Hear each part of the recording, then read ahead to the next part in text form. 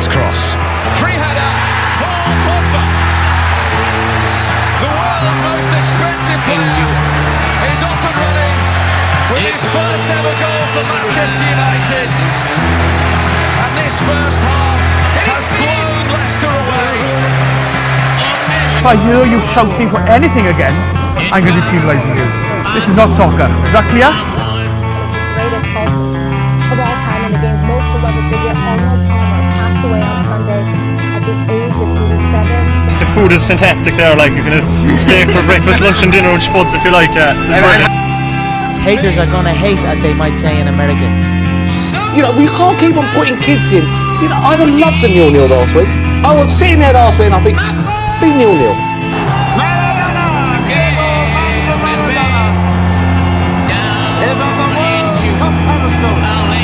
If you have a look at the clip here, you can see Chiellini trying to defend and Suarez taking the choke out of him, Bill.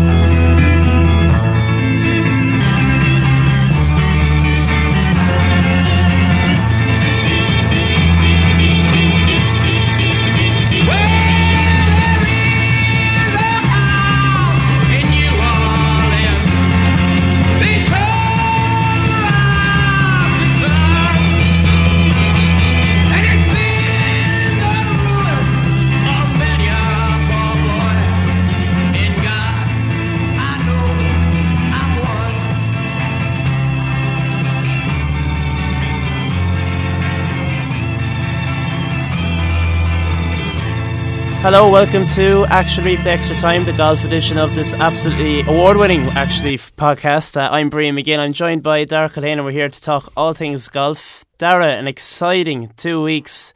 The Tour Championship last week and now we're leading into the big one. Every 2 years Ryder Cup comes around and captures our hearts and plays at our heartstrings. Just to show you what it means to people, the Ryder Cup. My dad gets a phone call last night. And it's like, how are you? And he goes, oh, okay. He puts the phone down. And he won't talk to me for an hour. And he's really pissed off until my mum goes, what's wrong with you? And he's sulking at the dinner table. And he goes, work won't give me Friday off. Oh, yeah. And Friday's the best day. You could have the old Bubba waving the crowd up. And one thing that I've been reading up on, I know they've played in Hazeltine a few times as well, but Hazeltine it can nearly facilitate umpteen thousand spectators. They're expected 250,000 over the 3 days. Over the 3 days, This place is an amphitheatre for noise, and if one thing is going to help the Americans is loud American fans. Minnesota's vocal, the north of the country. But normally, isn't it a case though where it's the Europeans tend to be the rowdier, even when they travel? They travel very, very well. The Europeans, you can't go too far without a few Europe chants and a few ole oles. But I still think if someone gets on a run on the early Friday and keeps that momentum going, the Americans won't let up, which was surprising in the Miracle at Medina. We thought that they had their tails up. There was no coming back. The American crowd, the Chicago crowd in Medina was there. But do you think, though, I think in recent years it seemed a lot more important, the Ryder Cup, to Europeans and the Americans. Do you think this is a thing that Davis Love III is trying to get into the heads of the Americans, that it's do or die now? It's always been do or die for the Europeans. The Ryder Cup is I'm sure when McDowell won his US Open, he said the Ryder Cup was bigger than winning the US Open, whereas Team USA in yesteryears, they definitely be kind of individuals coming into a team. 100%. I think you've seen in the news there's been a lot of soul searching within the team. They've kind of had a task force which Phil Mickelson has joined to lead, to find out what the hell have we been doing wrong. And they've done things like instead of stumbling into pairings and trying to adapt, they're going to plan their pairings efficiently, and they're going to outline all possible scenarios that can happen and who's going to go at what. They're going to be more prepared in that regard. But also, Jack Nicklaus, I believe it was during his, wasn't the Players, earlier in the year anyway, it was a competition, and he invited them all to his house on the Wednesday before, and they had a dinner, and they had all the potential players that were going to be playing for the US Ryder Cup team. They had sit down and say, what the hell is going on? Why have we only won one? We're the superpower in golf, basically. Why have we only won one Ryder Cup against these Europeans? And looking at that team, I think they can grow great confidence looking at that European team. The rookies that are coming in. Also, it's not really good. It's not fucking. Being a rookie going to America is so intimidating. I can imagine these rookies don't really play in the PGA. Exactly, Tour, they only played the majors and maybe the WGCs at most, and not many of them have. Cabrera Bello has impressed when he's played match plays, the WGC match play, and he's played well in a few majors, top 10s or whatever. But there's no player there that says this fella's going to grab this opportunity to represent Europe by the scruff of the neck, and that's what I'm scared of. Chris Wood, he's made a career of choking. This year he's been a little bit more consistent and better, but there's been 2 or 3 occasions in the past, maybe 4 or 5 years ago, where he's held 3 shot leads going into the final round, and he's blown it up, and that doesn't fill me with any confidence. No, and you're looking at Padraig Harrington did a little phone interview with Off the Ball a few weeks ago. Yeah, and he was very blunt about it. He said they're talking about the captain's picks. I think it was the day of the captain's picks, and he was talking about picking Westwood and Keimer. He said, look, we've 5 rookies in the team already, I believe. It's 5 rookies. Yeah. And then to pick Thomas Pieters. And he said, historically, rookies don't win points. Yeah. So if you're putting 6 rookies into the team compared to Team USA's 2 rookies, it doesn't exactly instill you with confidence. No, and I don't think, looking at the picks further in, I don't think Martin Keimer was a difficult pick. I'd say that was by far the easiest pick of them all. There's been talks about how Lee Westwood could have been, he could be the weak link out of the 3. He's not playing great golf at the minute. No. He's not playing regular golf at the minute. There's been talks about after, I think in 2 years' time, he's thinking about hanging up the clubs. He's I'd say the amount of times he's lost opportunities to win a major has kind of shook him a little bit, and I'd say the motivation wears down after every time the disappointment comes into it. But we'll have a conversation about Pieters and Knox later. We both have opposing views to it. But looking at that American team, who strikes your eye? Well, obviously the number 1 player probably of the whole season has been Dustin Johnson. Yeah. How he's performed at the Ryder Cup, he's 57%, 4-3 in 2 Ryder Cups. You're going to have to look at he's probably you're going to see, unless they put McIlroy on him, he'd probably come away with a point on Sunday. As a team player, we were just saying before we went on air, he's a bit questionable. I don't think his personality as well. If you look at it'd be hard for me to see someone gel well with him. He doesn't seem like a guy who he's not the brightest crayon in the box. Let's be honest here. That's a fact. And he doesn't seem like the type of guy that's going to rile up all the lads. He's not going to come on, lads. No, let's do this. He doesn't do that even when he's kind of like Jason Duffner, steel face when he walks around. Maybe just a little wave of the golf ball when he gets a birdie. But there's no much emotion from him. And you could say the same about Jordan Spieth. You're looking at the 2 best golfers on the side, but if we're talking about long-term leaders of a side, they're not the most passionate golfers when they're hitting the fairways. Whereas you look at then the next person, Phil Mickelson, as you said. And that's funny how Phil Mickelson, Dustin Johnson said, the one person I don't want to pair with is Phil because we just don't go well together. They had a very bad experience in the last Ryder Cup together, but it's very strange to go and say that 2 weeks before the Ryder Cup. I would you not keep that undisclosed? I think it was kind of it was taken lightly now. I think Mickelson was asked and he said something along the same. It was kind of a joking manner. But if it's true, it's true. That's another thing, I like Ryan Moore. I'm a big fan of Ryan Moore's golf. As the pick, But when he's like many other golfers, when he's hot, he's on fire, and when he's cold, and I think he's coming into form. Obviously, he was so unlucky not to win the Tour Championship during the week. JB Holmes, he has Ryder Cup experience. He's playing superb golf at the minute. He's also, when he played his last Ryder Cup, he won 2 of his 3 matches, halved the other one. Hey, if they could get 2 out of 3, and same Patrick Reed as well, when 3 wins, 1 half in the last Patrick Ryder Cup, and he's had a very good year this year. He was a standout player for the US in the last, arguably was a standout player. Brooks Koepka, has been very quiet lately, hasn't he? Brooks Koepka though is. You don't know what you're going to get out of him. I think he's a very match play player where he's going to be able to come and storm a load of birdies early on, or he's going to. He has the power to do it. And Hazeltine is well over 7,000 yards. It's a huge golf course which suits JB Holmes. I don't see Koepka getting much foursomes action. Oh, I wouldn't. If he start, I'd be surprised if Davis Love starts him in the first tomorrow at 1:30. But it's a huge golf course. I think it's 7,200 and something yards. That suits the following players: JB Holmes, Dustin Johnson, Brooks Koepka, Phil Mickelson to an extent. Ryan Moore hits it. Patrick Reed drills the ball, and Jimmy Walker hits it a fair belt. There is a good mix there, though. Yeah. There are some. I think the foursomes. Brandt Snedeker and Spieth. I think if you put them in a pair, if Brandt Snedeker brings his A game. Imagine them rolling in every putt from inside 10 feet. That's what I'm thinking the two of them are.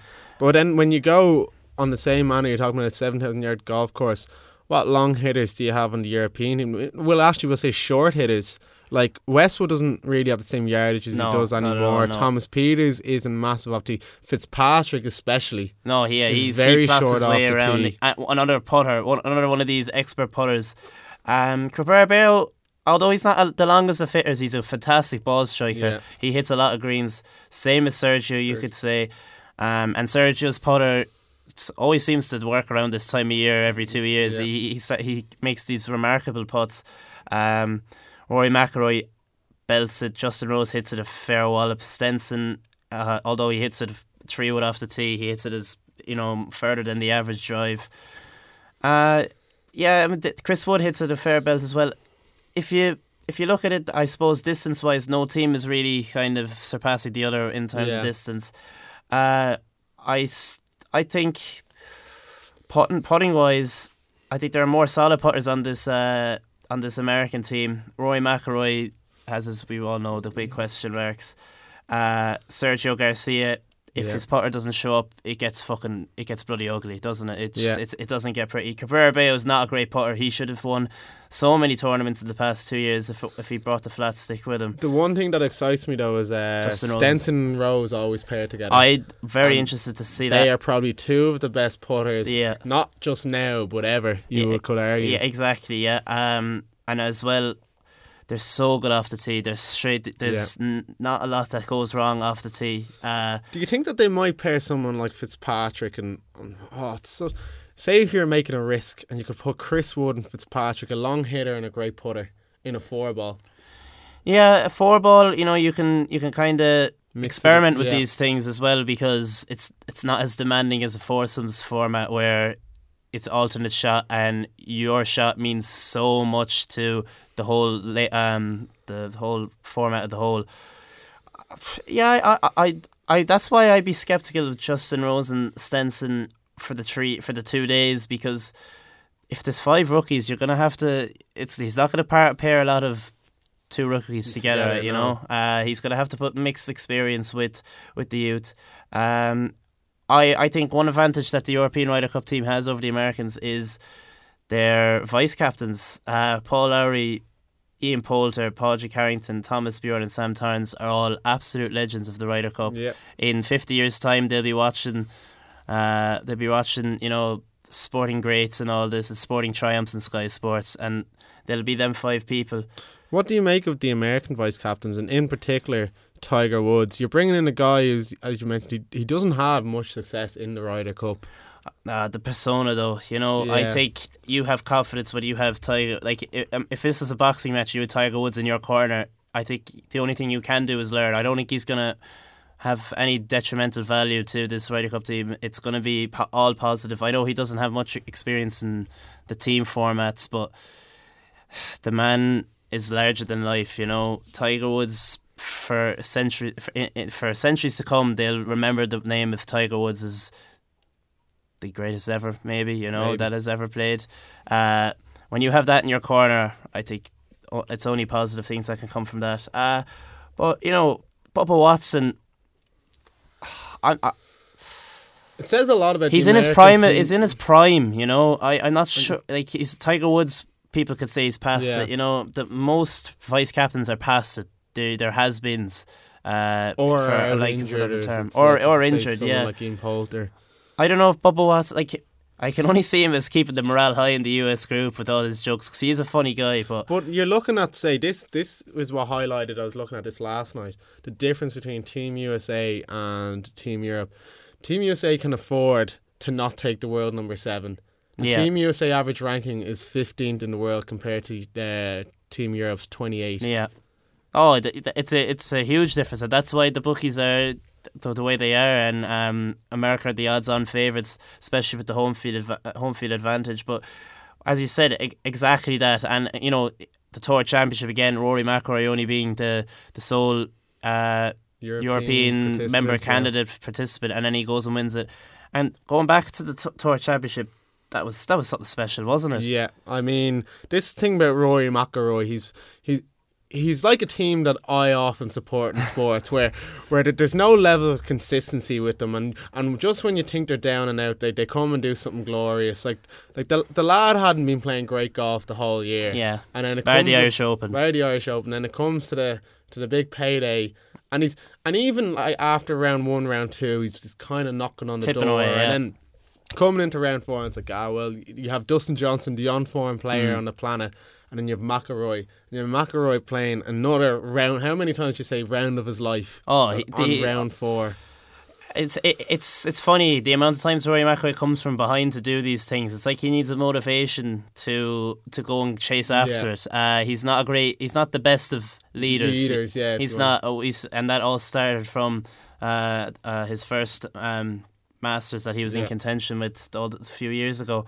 But just, I think he's back to his best. Yeah. With that putter, the change of putter. Like, all right, fair enough. Nike are disbanding and all this crack going on with Nike, but all he did was change one club, and it was the flat stick. And we've seen he's getting coached as well. His game is very much mental. Whereas one thing breaks down, the rest of it breaks down with him. Once the putter starts working, he's driving it 350 yards down the fairway, stitching his irons. And he's been hitting the ball nearly as good, maybe not as good as last weekend, but he's been he's one of the leaders in driving throughout the year. Greens in regulation as well. His putting has been woeful at best for the majority. This putts, you don't feel confident with Rory McIlroy to put inside 8 feet. You're thinking that he's probably going to miss it instead of, I'd say he'll make this, which Jordan Spieth has pipped him in the past 5 years over as, you know, beating him in that regard. I'd love to see Spieth versus McIlroy though, I think in the singles. We'll talk about the singles. What do you think needs to happen? Well, like for Europe, for Europe. So we'll go through it day by day. You have a total of what on 8 points a day. Yeah, 8 points, 8 points, and then 12. Yeah. So say day 1 you have foursomes, 4 balls. What do you think Europe need to? Do you think Europe need to take a lead coming into Sunday? 100%. Yeah. And now, all right, Medina, they were 4 points behind. They came back and won. I think this is a different European team. And traditionally, asterisks around that. America do better in the singles, and Europe do better in the team events, because at amateur level they practice for these events more regular than the US do. But definitely, especially with the hometown crowd of America, if they go in all square, I would back American to win. I think Europe have to go in with the lead. Do you think that they can though? Because as you said, you said about the players going on this soul searching trip and seeing what partnerships can work, and that's what came about with McGinley 2 years ago. And as Harrington said, McGinley was looking at what players play best in the morning, what players have a good record in the evening, who's played well together, who's played well against certain players and parents, looking at every different scenario. And you got the sense in the media, and I don't know if it's just a media thing, where 2 years ago McGinley is a lot more prepared than Darren Clarke is. Now Harrington said that Clarke won't be outdone by McGinley, but it definitely seems that he was more prepared 2 years ago. I also think, Paul McGinley's a fantastic TV personality, and he comes across as probably that he did come more prepared. The only doubt I have with Darren Clarke, and we'll come to that in the next 2 minutes, is the Russell Knox exclusion.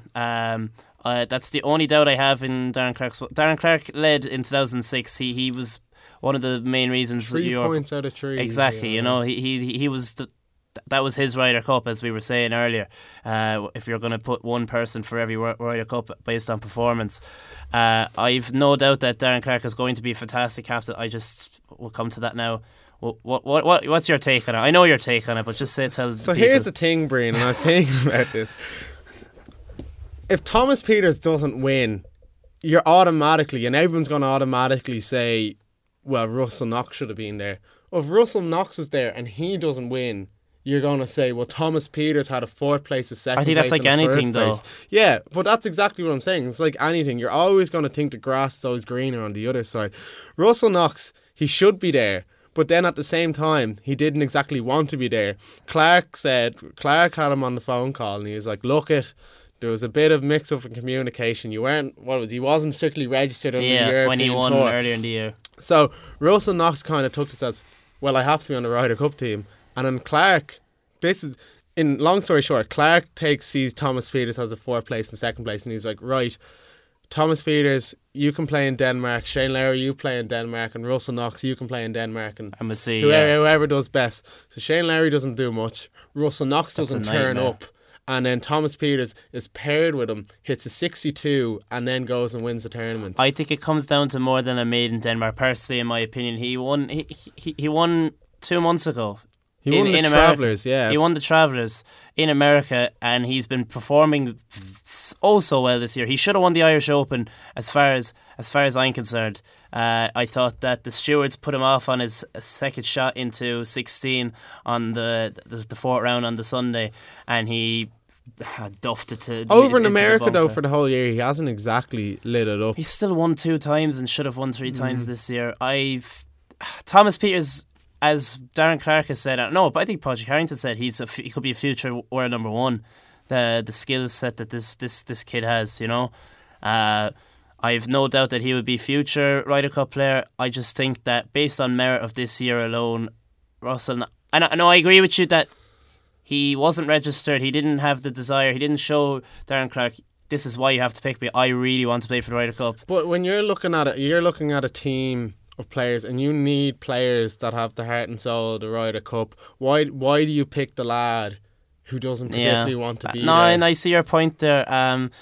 It's the same thing going Paul Casey. You know, Paul Casey's had a fabulous year. He could have had a few wins. Late in the year too. Exactly, but you know, he wasn't registered for the European Tour this year either. That was a bit of a mess up in his eyes, and he's been interviewed on a few occasions, and he's hurting inside. It's that's what the Ryder Cup does to you.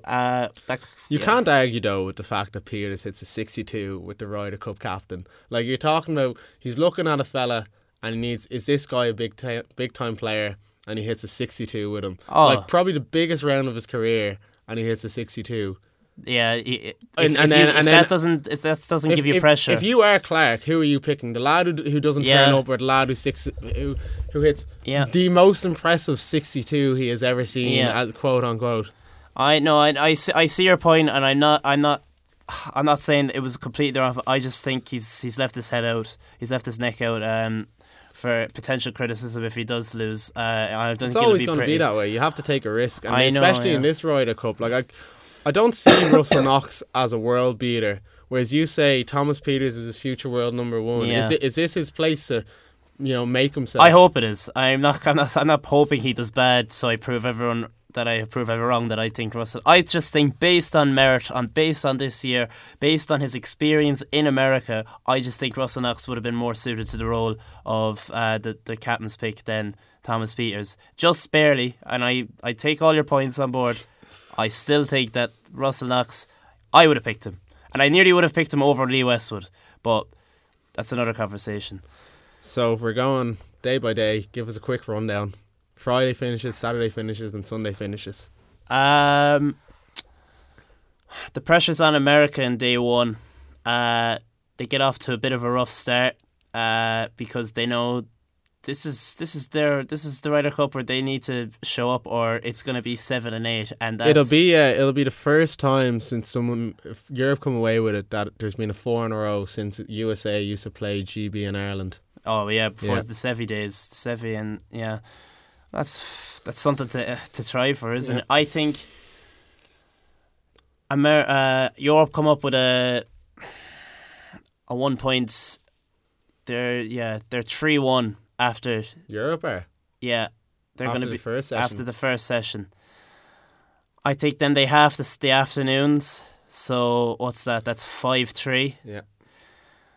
America come with a storming fight back on Saturday. They know what battle they're in now. Long day. They know that they need to set themselves up for at least a chance on the Sunday, and I think it's level going into the final day. And then America win by 2 points.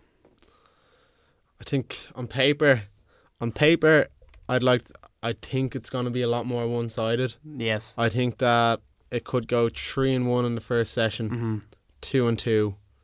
Then it could go 2-2, 3-1.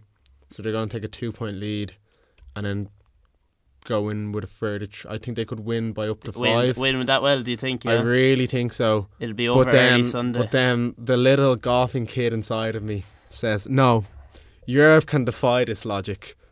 Matthew Fitzpatrick, fearless warriors of Matthew Fitzpatrick is going to find an extra 100 yards on his drive. Rory McIlroy is going to become the greatest player of all time, and Henrik Stenson, I will finally be able to forgive him for not signing my autograph back in 2010. And that'll be it. And then Darren Clarke will be there. He'll have the Ryder Cup in one hand, a pint of Guinness in the other, and we'll say, absolute legend. Yeah. Well, did you not hear that? Finishing up now because we're coming to the end of our podcast. Yes. Did you not hear that he has he has some duties on the Monday after that he mightn't go too heavy on the drink on the Sunday. Oh, really? But he said after it he's gonna let it loose. He said. What was the figure though that they said he had something like 48 pints of Guinness the night that they won the 2006 Ryder Cup? I'd say he did. And that's. If you've seen Chronicles of an Open Golfer Champion on Sky Sports, it shows his and the headlines were saying that he loves to drink, and he said, yes, do I love to drink a lot? Yes. Do I overdo it a lot sometimes? Do I overdo it sometimes? Yeah, maybe, but he said that's the way I switch off, and fair enough. I love Darren Clarke. Yeah, just before we finish up, a story about him after winning the Open was he went to his pub. Got a Guinness, he gets another Guinness. So then he's 18 Guinnesses later. Yeah, I was going to say 20, but 18. So he's well and truly out of it. Doesn't even know his manager decides to steal the claret jug on him, and he's so drunk that he's there drinking Guinnesses a few hours later, and he's probably on about 30 pints of Guinness, and he's like, there's the claret jug back beside me.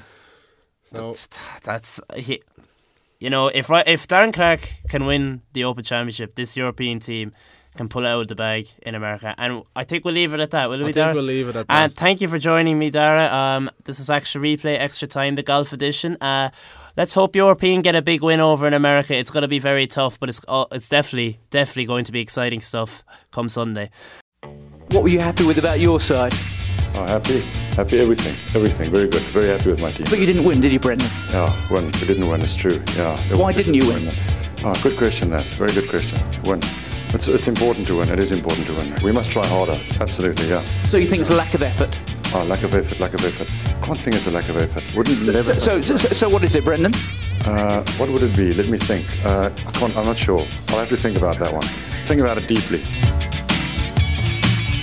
Welcome to today's Action Replay Rugby podcast with myself, Jack O'Toole, and here beside me is Billy Keenan. We'll be having a quick look at the Rugby Championship, some of the Pro 12 games, Leinster and Munster, and maybe a little bit on Bundy Aki and his future. So, Billy, how are you? Very well, yeah. Thanks for having me. Good. What are you thinking of what's going on in the world of rugby? We'll start with the Rugby Championship. The All Blacks seem to be in the form of their lives. Yeah, they're playing the Springboks as far as I know. Yeah, they are. And Pat Lambie has finally made a return after that nasty concussion in the Summer International. So yes, they've brought him back. That's a bonus definitely for the South Africans. Alistair Coetzee is he's kind of no man's land at the moment. Mm-hmm. Elton Jantjies and Faf de Klerk, despite all their problems in Super Rugby, they are not performing to an acceptable, consistent level in international rugby in order to grind out games. I like Faf de Klerk. I really like Faf de Klerk. But I'm just not sure Elton Jantjies is able to consistently perform. Maybe suffering a little bit like Ian Madigan with all the flair, but in international rugby, you need to be able to get your ball out to the backs And although he likes swinging some passes, some of it's a little bit inconsistent. I think he is a Madigan in the sense that he's going to be, it's Madigan to Sexton, in the fact that if Sexton's injured, Madigan might get the role there. But I think once Handré Pollard comes back, I think As that's well going to also, be I think he's going to be the dominant primary South African 10 going forward. The All Blacks, Matt Todd has been included. Liam Squire still in around the squad from the Highlanders. I'd like to see. We talked about this earlier. I'd like to see Elliot Dixon come back. He played a role in their autumn internationals or summer international with Wales. I think Elliot Dixon's a phenomenal player. But we were talking about it earlier. There's very few players across the board in New Zealand Super Rugby that you couldn't see eventually elevated into the All Black squad. Yeah. The amount of back rowers, front rowers, outside backs they have is just incredible, and they definitely do. Their performances and their skill level definitely does improve after a week or two in the All Blacks camp. Just even seeing them back in Super Rugby after being in a midweek camp with the All Blacks, they come back rejuvenated, and they're still definitely a dangerous prospect after losing McCaw, Carter, and Smith. Yeah. I mean, it's the step up this year. I mean, it's really unbelievable. And how I think a lot of people once thought that once Carter went, once McCaw went, once Conrad Smith, Nonu. Once a lot of those guys left, that this would be the real ultimate and the litmus test of New Zealand rugby and the strength and depth. But they really have, just like the guys that have come in, the Sam Canes, the Adi Sevillas, the Bowden Barretts. I would have thought the Crotty Fekitoa partnership in midfield, I thought that's going to be the one area that people are going to go at them at, because I think they would be, they're not weak points, because both those guys are really good players, but they're not as strong in the centres as they are inside the outside backs, in the back row, in their second row, even in their halves with Barrett and Aaron Smith. But Crotty and Fekitoa really have stepped up to the job, and I've been particularly impressed with Crotty, and particularly his distribution skills and just his support lines and everything. So he's been very good, but they have a relentless nature to them where they don't stop, especially coming into the second half. I mean, we've seen it the week before. Even Argentina really gave them a tough run in that first 25-30 minutes. And then also with South Africa last week, really up until about the 50th minute, and then they just constantly seem to pull away. And maybe it's bringing guys off the bench, Maybe it is bringing guys like Matt Todd. Their bench is incredible. Players like Kane Hames, Paranera, Aaron Cruden. Guys like these, some of these aren't even making the bench. You have Wyatt Crockett, who's still there, Cody Taylor. Then the amount of back rows, Liam Squire, Adam Whitelock for the Highlanders as well. These guys aren't even on the bench. So the quality that they are bringing on. Damien McKenzie, Damien McKenzie, exactly. He's not even in the... One of the players of Super Rugby. 23, yeah. So when they're able to... And I think the key thing for the All Blacks is that Joe Schmidt really emphasises it, that they're so detailed and that they're continuing on what the starting 15 has done, and there's definitely no drop when the bench comes on. No, there's not at all. Speaking of New Zealanders that are in great form, Joey Carberry's won for Leinster. I know he's taking a bit of a side seat now, good with the turn of Johnny Sexton, but Johnny Sexton was incredibly impressive against Ospreys. It was great to see Sexton come back and come straight back into what he does best and just running the game. I was delighted to just see him and scoring points and making his kit. So it's fantastic to see Sexton back playing some rugby again. And he ran a very good show against the Ospreys, who have been a very informed team. 31-0 it was at 60 odd minutes. Now the lack of a defensive identity with Lancaster, still new, definitely came out in the last 20 minutes. There was a yellow card, and that exposed everything. Some soft tries, but definitely room for improvement. I thought Josh van der Flier was particularly great against us. I thought he was one of their standouts in that bad game against the bad win against Treviso, and I think he's really putting a mark in there for this Irish number 7 jersey. Definitely, he's added a considerable amount of bulk, but he still looks very nimble and mobile. Exactly. He's definitely not bringing on to the Keane Healy levels or Sean O'Brien's of mass. They're definitely still keeping him mobile and agile. I think probably since we really haven't had a true open side 7, a true particular 7 in probably a decade, because David Wallace really could have fit the build of he really could have fit the build of a number 6 or a number 8 as well, you know what I mean? He was a fantastic ball runner, all got over the line, tremendous workhorse, but I wouldn't have said he was a real probably traditional number 7 in that open side flanker. Sean O'Brien has been, he probably could have played anywhere across the back row as well, but I suppose I think Van der Fleet's probably our first person since Johnny O'Connor maybe. Maybe even, I mean, Chris Henry was doing a very good job. Yes. Up in Ulster, in Ireland's first successful Six Nation campaign under Joe Schmidt. Chris Henry was phenomenal. I thought he was fantastic. His physicality was maybe a little bit undermined against Argentina in the World Cup, and I think that's definitely gone against him, especially with some injuries afterwards. But Josh Van der Fleer, very young age, is setting the bar, and I think the likes of O'Donnell, O'Brien, have a mountain to climb in terms of coming back. Well, O'Donnell is injured yet again, which is which is quite a concern, because he was looking promising, and then just Munster, even Jack O'Donoghue, I think he looks quite promising. A couple of online buzz, I wouldn't leave for New Zealand without Jack O'Donoghue on the plane, really? Which is really big because the guy hasn't even played for Ireland yet. He's very much just coming into probably his second year really since breaking out of that Munster academy. So he's injured on the weekend. We'll have to wait and see how he comes back from that and what the news is with him. But Munster once again impressive against Edinburgh. They just the injury crisis continues for them. They can't seem to get a break. It's already Dave Foley, Simon Zebo, obviously Peter O'Mahony's still out, Tommy O'Donnell now, Jack O'Donoghue's added to that list. So there's a lot of concerns there, but they look good and they look like a very, very much South African style of team, you know what I mean? Yeah. Munster seem to finally be fitting their jerseys again. Yeah. Watching highlights before coming on today, they're strutting around Thomond Park again. There's a confidence back, yeah. Exactly what we want to see. There's so much talent in Munster, and as an Irish supporter, I want to see Munster playing well again for our Irish team. The likes of Dave Kilcoyne is back into a bit of confidence. CJ Stanners, of course, running the show. And then just some exciting backs like Dara Sweetman, coming through Munster. It's been a while since we've seen an outside back coming from Munster that we're super excited about. Keith Earls, maybe. Keith Earls. But Simon Zebo and Peter O'Mahony are back into full training. They should be coming back soon. But hopefully Jack O'Donoghue's injury isn't as bad as first.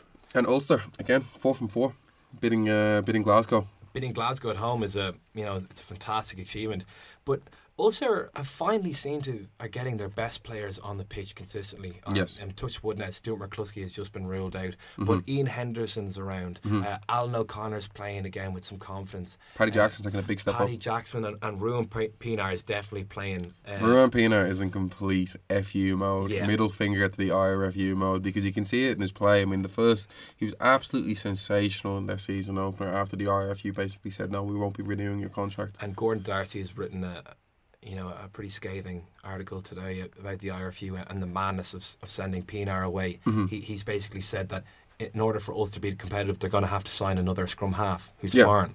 So, losing Pienaar, I think, is mad. But then they have the likes of Charles Piatow, and Marcel Coetzee hasn't even played for them yet. Yeah. So they're definitely getting their best players on the pitch, and Les Kiss's plan seems to be coming into shape. So I hope to see them continuing on. And the big thing for Ulster last year and in previous years was their away record. So to register a win against Glasgow at home is fantastic for them. Yeah.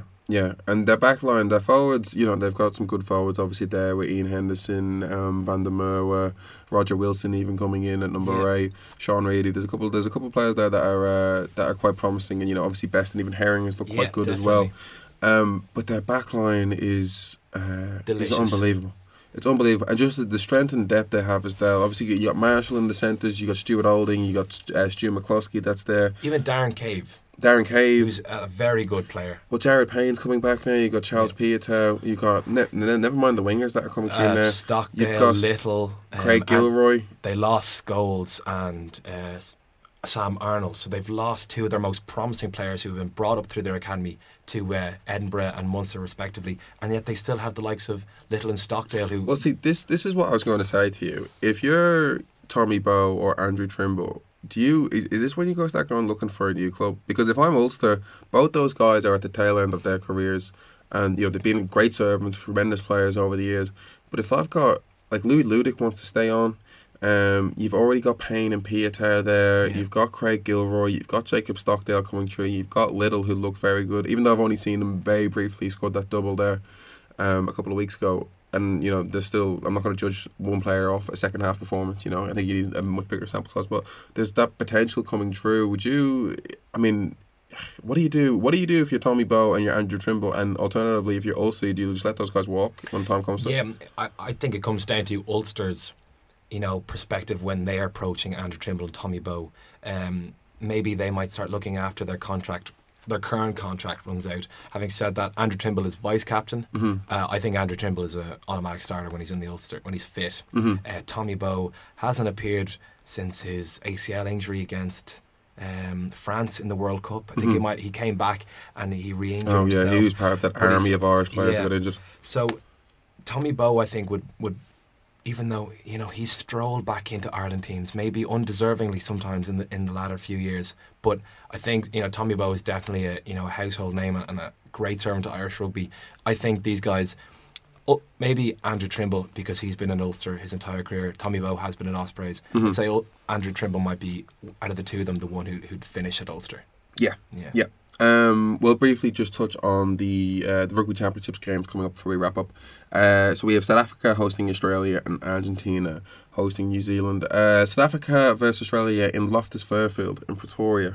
Quite a hard place to go. Two teams that are really probably perfect for each other at this stage because they're two giants, but they're also very much in transition. Definitely. But bringing in the likes of Adam Coleman, who I've been really impressed with for Australia, I thought he had an incredible game against outside Argentina. of he gave away some stupid late tackle like that's been for in one of the opening games, but apart from that he came back against Argentina and really dominated them when they have a huge pack. The likes of Will Genia returning to form and putting Bernard Foley into inside centre seemed very, very controversial, but if it's working, Quade Cooper's back, and then even the likes of Dane Haylett-Petty was again on form against Argentina. Losing Pocock, it isn't probably as big as a blow as losing. The name is bigger than his performances as of late. Yes, he has been performing incredibly well. He's still a terrific player, but since those England internationals, he has been lacking probably in a little bit of confidence. But they do have Sean McMahon coming through. Sean McMahon, Lepeti Tamani. Scott Fardy isn't even in the team. Yeah. And I think he's one of Australia's best players. He has been sliding in form a little. And then Rob Simmons and Kane Douglas as well. So there's definitely some strength there in Australia. Looking at South Africa, Willem Alberts has been brought back in. They are missing Dwayne. Willie LaRue's been brought back in. Willie LaRue's been brought in, and Patrick Lambie, as we've said. Yes. So you think Yancey's is? Do you think he'll retain his spot, or do you think they bring in Lambie? It'd definitely be interesting to see. I'd like to see Lambie back in. He hasn't played any rugby, so maybe starting an international match might be a little bit risky. But bringing him off the bench with Yankees starting, I think would probably be the best way to introduce him. Yeah. I'm glad the way they're treating this though, because obviously the concussion he got with CJ Stander for what was really a questionable red card. I think that's about 3 months now. Yeah. Since that happened, and we've seen with Mark Chisholm last year, with Munster pretty much getting ruled out for the season. Mike McCarthy got ruled out for the entire season last year after getting a concussion against France. And just speaking about concussion, we've only learned this since we've started in the studio. Nathan White has since retired after receiving a concussion against Leinster, I think in March. Okay. So 35 years of age. Yeah. He's, I don't know how many Ireland caps, but he's played in all of Ireland's Rugby World Cup games and has won a Hiding Cup with Leinster and a Pro 12 with Connacht. I think that guy can retire with his head held very high.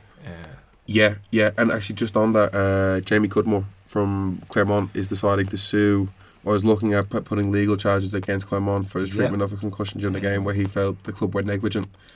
Well, his account of it is scary. Yeah. His account of the events that he's particularly focusing on is very worrying in terms of the huge push over head injury assessment and the caution over it.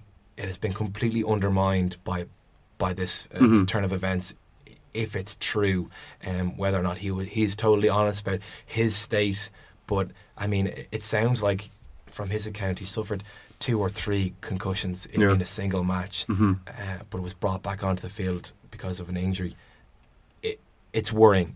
For rugby, it's definitely worrying. But the attitude he's taking, some would say it's almost betraying, but I think it's brave that he's bringing some responsibility back to the club. And an ex-Sale Sharks player is also... Killian Willis, ex-Leinster. ex-former Leinster player as well, who's also decided to sue his club. So it will be an interesting one going forward because obviously, and I think they're bringing in a lot of the English Premiership actually really pushing with it. They're bringing in, obviously, if you get a concussion now, I think you go to a HIA, but they're also bringing in response times where you'll basically have a look at, they'll measure your eye level and your response time tracking stuff on an iPad pre-season. Yeah. And then once you've been concussed, they're going to track that, and if there's any big difference or any big variance between your pre-season result and your result after you've got a suspected head injury, they'll pull you, and you have to have approval from an independent doctor that has to be there to witness it. So they're taking all the right precautions that you can possibly deal with. Obviously, look, rugby